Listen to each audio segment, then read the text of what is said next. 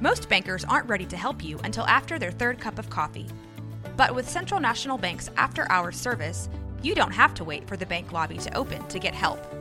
You can contact us from 6 to 8:30 in the morning or from 5 to 10 in the evening, and we'll connect you to a real, live, local person who can answer questions and fix problems 7 days a week. Bank different. Bank Central. Central National Bank. Member FDIC. When you need mealtime inspiration, it's worth shopping Kroger, where you'll find over 30,000 mouth-watering choices that excite your inner foodie. And no matter what tasty choice you make, you'll enjoy our everyday low prices, plus extra ways to save, like digital coupons worth over $600 each week. You can also save up to $1 off per gallon at the pump with fuel points. More savings and more inspiring flavors make shopping Kroger worth it every time. Kroger, fresh for everyone. Fuel restrictions apply. At Evernorth Health Services, we believe costs shouldn't get in the way of life-changing care, and we're doing everything in our power to make it possible. Behavioral health solutions that also keep your projections at their best? It's possible. Pharmacy benefits that benefit your bottom line? It's possible. Complex specialty care that cares about your ROI? It's possible. Because we're already doing it. All while saving businesses billions. That's Wonder made possible. Learn more at evernorth.com/wonder. This is a Rogue Media Network podcast. This is 365 Sports, powered by Sikkim365.com. Longtime college football coach, former Baylor defensive coordinator Phil Bennett, now with some true serum coming your way and our way on 365 Sports. Phil, thank you very much. So how much as a coach on staff can be accomplished? And you hear about the improvement from game one to maybe game two after you've played somebody. But what about during an off week? What do you work on during an off week? What is the protocol in your opinion? Well, I've said this before.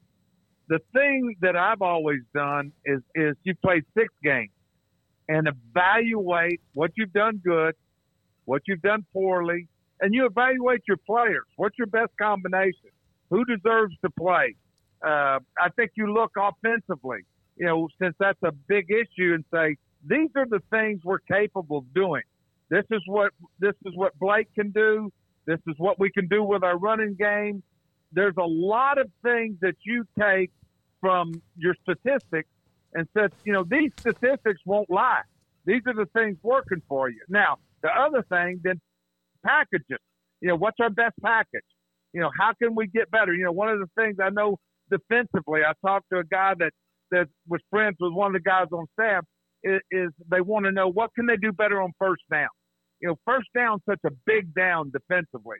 If you let a team get second and short, second and medium, your chances of stopping them become very hard. And so those are the things you do. You evaluate yourself, and then you go out and you start working those things. Phil, what if you can't figure out what you do well? Well, Paul, there's things they've done well. Mm-hmm.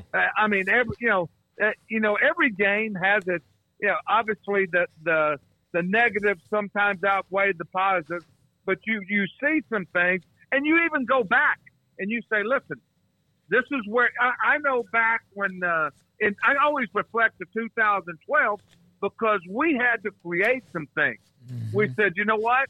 These are what people are doing to us. We can't seem to do this the right way. Let's get some answers here. And I think that's one of the things that both sides of the ball will do and go out and practice it against each other. Now, the other thing is it a toughness issue. One of the players, I think it was Baldwin, thought that, that they didn't think everybody was in. The mind's a powerful thing. If you challenge them mentally and physically, you can change habits. You really can. And I think I've said this before, I think there's winnable games out there that this thing can flip, but it's got to be done right. Coach, elsewhere in the Big 12, Mike Gundy and Oklahoma State seem to be getting on track after a bit of a rocky start. Just in your experience, what is it like to prepare for a Mike Gundy team, and just what are your thoughts on him and just the longevity and consistency he's had in Stillwater, and any surprise that they're starting to get their groove as they settle in on their backfield? I think Mike is one of those guys, you don't be at a place. How many years has it been? 19, 20 years? Yeah. You know, I this is how old I am. I was the DC at Iowa State when Mike was a freshman starter at Oklahoma State. Now, how about that? Yeah. But, you know, the reason he's still there is he's got a really good staff. They like it there. They stick together. He's hired some good coaches. It hasn't been by chance. And you just mentioned, when they lost to South Alabama, I mean, my goodness. I mean, everybody was ready to run over them. And then lo and behold, Kansas goes in there. Actually, it was Kansas State and then Kansas, and they take care of both of them and play very well. You know, and I'm going to give you another flip. You know, last week, Tech left Waco sky high. Mm-hmm. And then they ran into a freshman quarterback, and I would think that Joey's a little bit scratching his head right now too. Phil, when you mentioned Gundy, the longevity and how people were angry even last year because the expectations were still high, and then how they started, isn't sometimes all the most difficult ADs, whoever, to not fire somebody and let it work itself out? Or what's the fine line there? Well, you know, you and I have talked about this.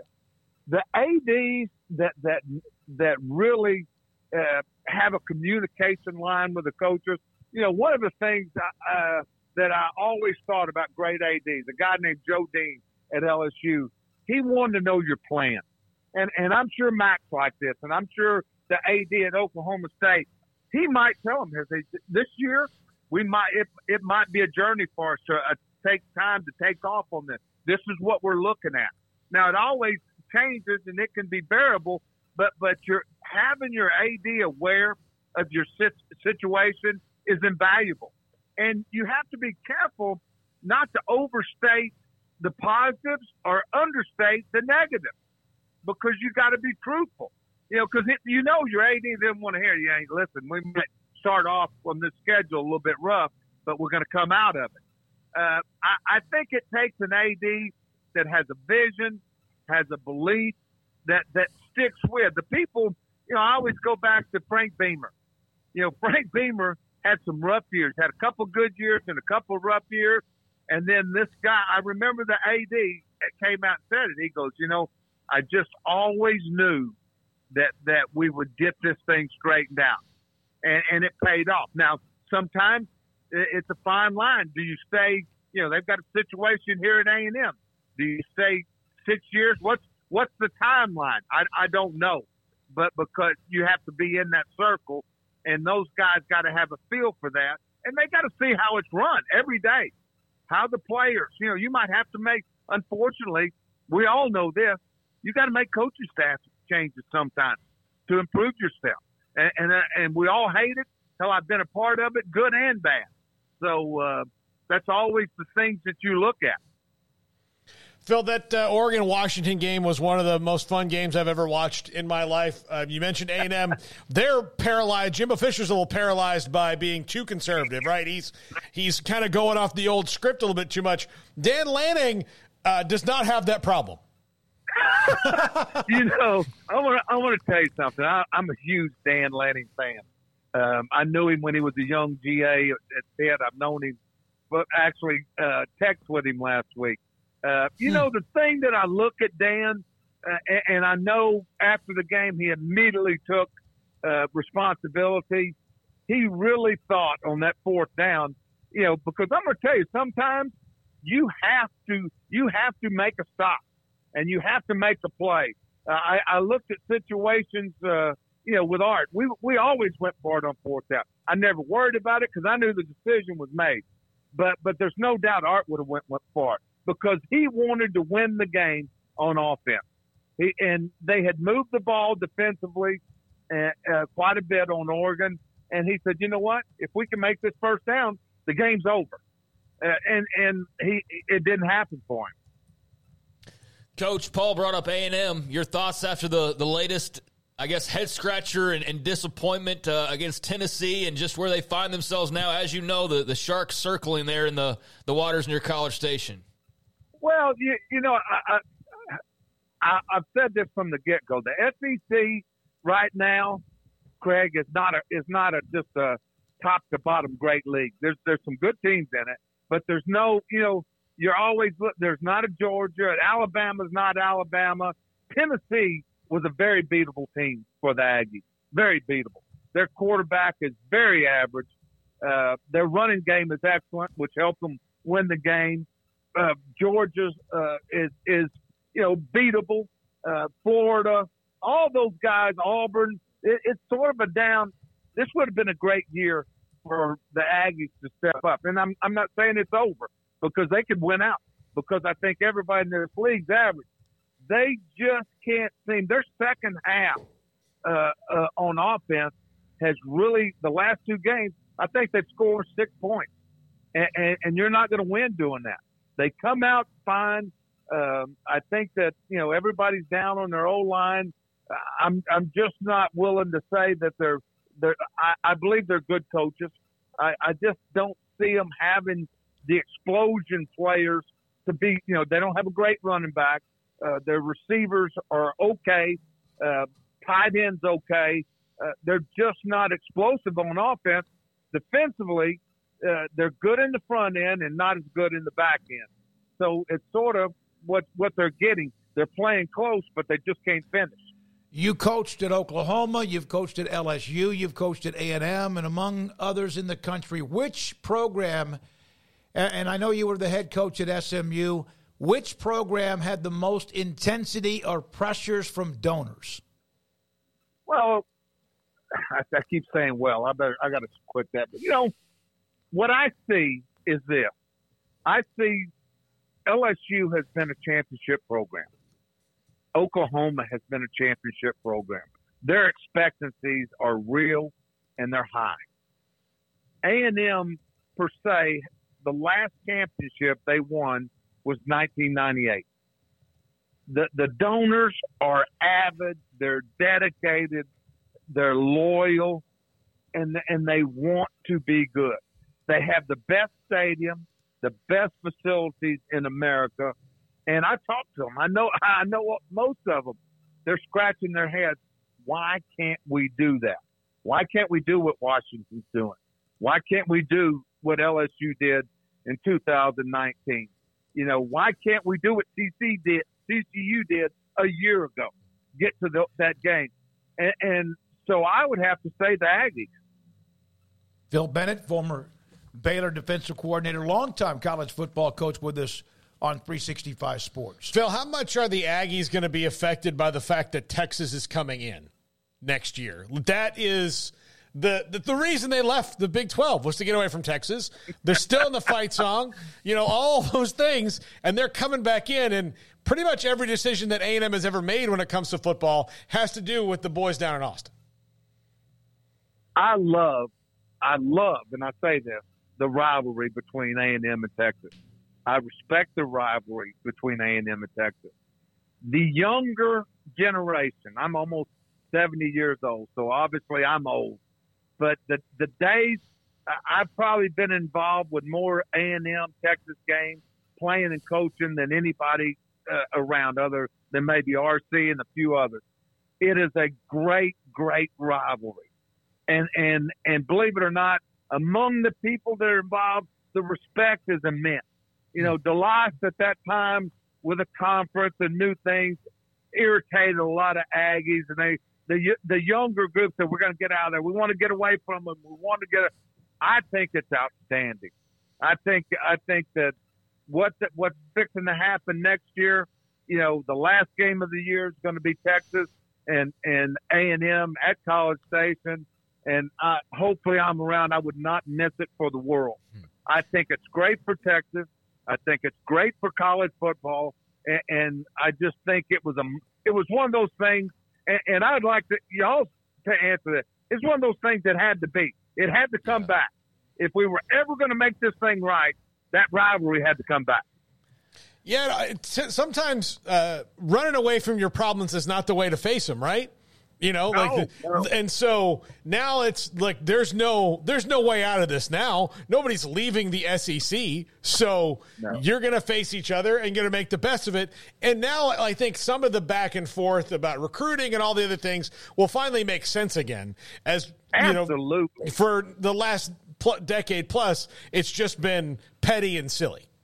Well, and let's be honest with it. Two great state universities, that are 85 miles apart. My goodness. I mean, it's a natural. And it's, to me, it gets me motivated and wanting us, being an A&M guy, wanting us, to test our mettle. We had a run on them there and to continue that.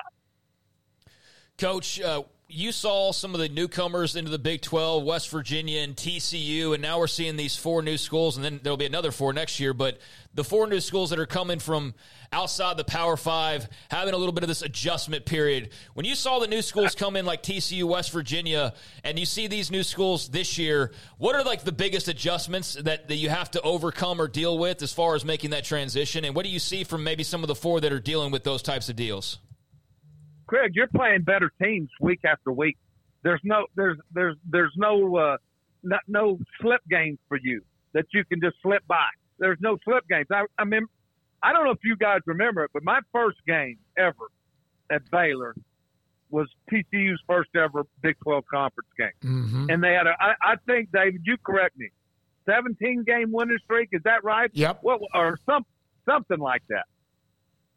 They had gone undefeated the year before, won the Rose Bowl. Wasn't that right? Right. Yeah. Yeah. And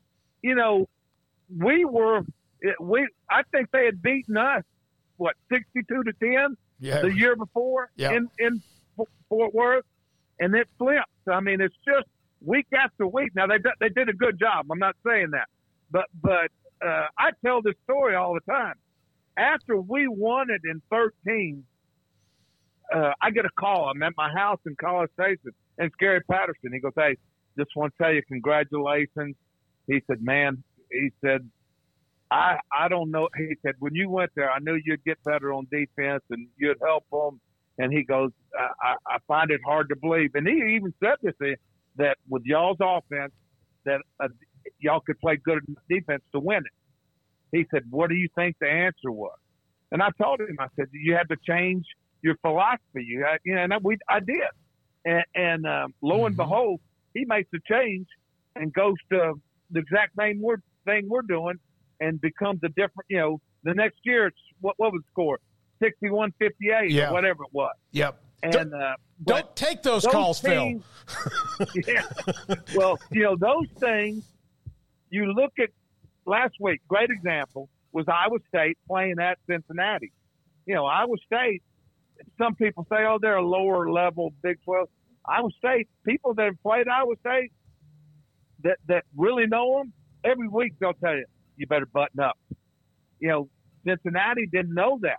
UCF, going to Kansas, couldn't play with them. UCF going to Kansas State, couldn't play with them. So there's going to be some transition. BYU going to TCU, couldn't hang with them.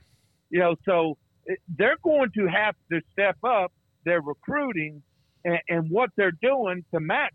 The Big 12 is an underappreciated league, and I think people are seeing that. Phil, if you don't mind, one more question. Yes. I shared the interview Mack Rhodes with us last week on Tuesday. He's incredibly available, accessible, transparent. And he had mentioned that he had conversations with Dave Aranda. A lot of people looked at that and like, my God, is he also in the film room? He's not. But your thoughts about when you first heard it and then when you listen, or when you first heard about it and then when you listen, what in the end did you come out of that with? Well, first of all, the first thing that I didn't like the fact that he was talking offense with Dave. because he doesn't have the knowledge of offense. He's a fan. Now he's a knowledgeable fan, and he's a personnel guy. I've in my 44 years, I've never ever had an AD talk to any of our coaches about schemes. The more I read it, what you gave me, it's a different take. He was talking about things when it's personnel, when it's talk about it. I like the interchange, and I do. I believe he has great confidence in Dave. And I think you have to be careful. Assistant coaches, their families, we're used to being talked about, but not from the AD. I would just think that sometimes less is more. I would say I was hoping if something was said, it would be a little bit more to turn. We're evaluating everything, and I think when you particularly say the offense is being addressed, you're sort of going into a land that I don't like as a coach. And I'll be honest, I like Mac Rhodes. I like him a lot, but I would tell him the same thing. But the more I read it, it wasn't as bad, or heard it, it wasn't as bad as I thought it was. If you took Georgia, Washington, Ohio State, Oklahoma, and Michigan, and, of course, Ohio State's playing Penn State, who would you say right now, based on what you've seen, the eye test, are the 4 best teams in the country? Man, I would tell you, right now, I'm in Washington as a scorer. They're exciting. They're a scoring machine. Michigan is, maybe 2 Big Ten teams along with Oklahoma. I'm not sure. I watched the Georgia, Daryl Dickey is an analyst at Georgia, good friend of mine, great coach. And I watched that game because I'm watching Georgia with interest. Vanderbilt played them tough. I just think that once you get to the end, they're probably those teams that you said are all in there. But Washington is dynamic. They remind me of us at Baylor on offense, 13, 14, 15. I mean, every play you better hold your breath. And you know what's interesting now? I'm going to tell you something. I told somebody when I was at Kansas State, we lost a very close game to OU the year they won the national championship, and our whole goal was to come back and say we won them in Kansas City, and we played them for the Big 12 championship, and it was another great game, and I think they beat us 24-22. This Texas-OU potential matchup at the end could be something. Phil, as a Florida State alum who had to play that Oklahoma team in that national championship year, makes me really sad you didn't win either of those games because they were absolutely the team of destiny that year. Oklahoma was. I think you're exactly right. I remember this. A bunch of Oklahoma coaches called me. I'm watching that game going, wow. I think the score, you correct me, Craig, 13-3, wasn't that right? 13-2.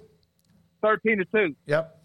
And they were partying. I was still up, and I was in Manhattan, Kansas, and I'm not going to say who it was, but they said, hey, just want to let you know, we're thinking about you. He said, y'all were the best team we played. So it gave me some comfort at Kansas State. Shit, that hurt, Phil. Well, and you know what? Seth used to tell me. He said their whole team said, hey, Kansas State was the second best team we played. Yeah, man. Those were some great games. You eventually got OU in the Big 12 championship. Yeah, we did. Snyder did, yeah. Yeah. We put a little Darren Sproles on them. Yeah, little running back voodoo, so to speak. Hey, Phil, as always, great to hear from you. The chat room loves what you do and loves your truth serum and also your knowledge and experience. Thank you so much.